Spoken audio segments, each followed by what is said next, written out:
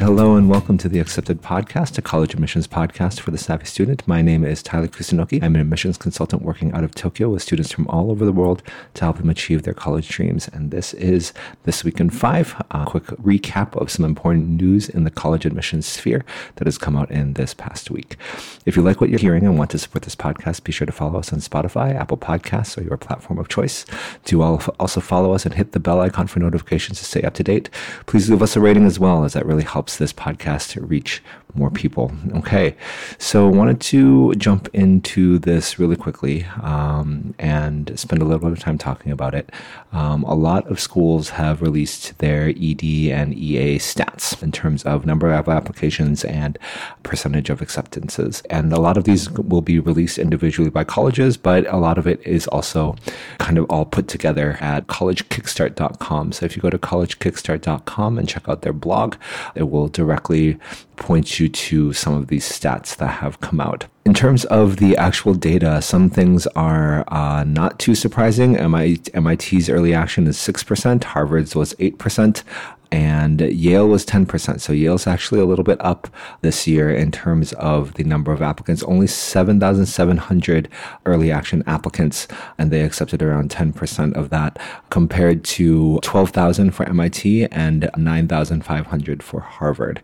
So interesting a little bit there, just in terms of the number of applicants and how that large of a number of applicants are applying to MIT, especially when MIT is going back to being test required, is also very interesting. But I do think that part of it is MIT's early action is not restrictive.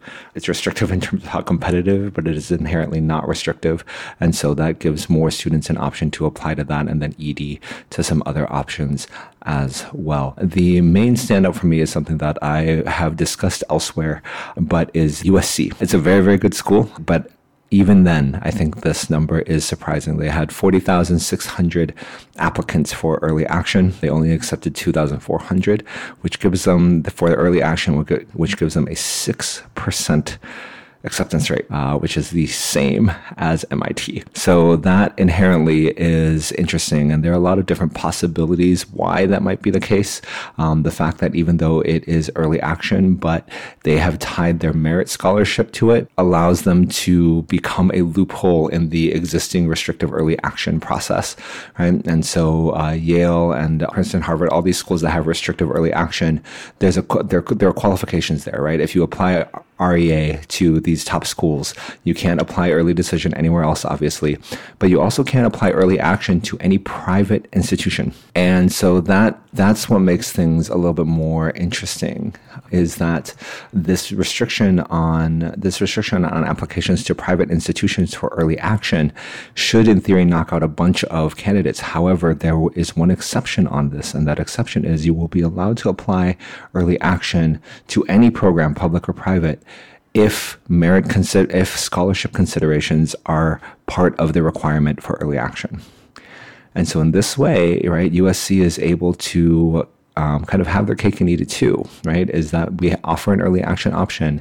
And by jumping into this loophole of we're going to tie our merit scholarship to it, right? Which then allows everyone who's applied REA to also apply to us, right? It kind of guarantees to some degree that you're going to be getting candidates who have the qualifications to be a decent competitor to get into a Stanford, a Yale, a Harvard, right?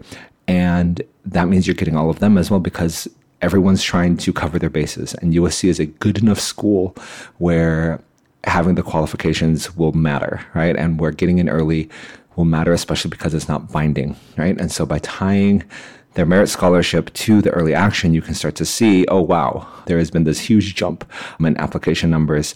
And obviously with that, a huge dip in acceptance because the number of seats aren't increasing. So this is something I'm going to look into further. It's something that I'm going to take a bigger look at, but it is just something that jumped off the page when reading through these acceptance rates, is that there are patterns and policies to be drawn from this data, and how other colleges will start to follow this or not in the upcoming cycle is always going to be interesting to me. So if you want more specific data, if you want a better sense of which EA schools tend to accept a ton of students, Fordham, accepts a ton of students, then do take a look. It's at, if you just go to the College Kickstart blog, you should be able to find everything you need there. They update it pretty consistently.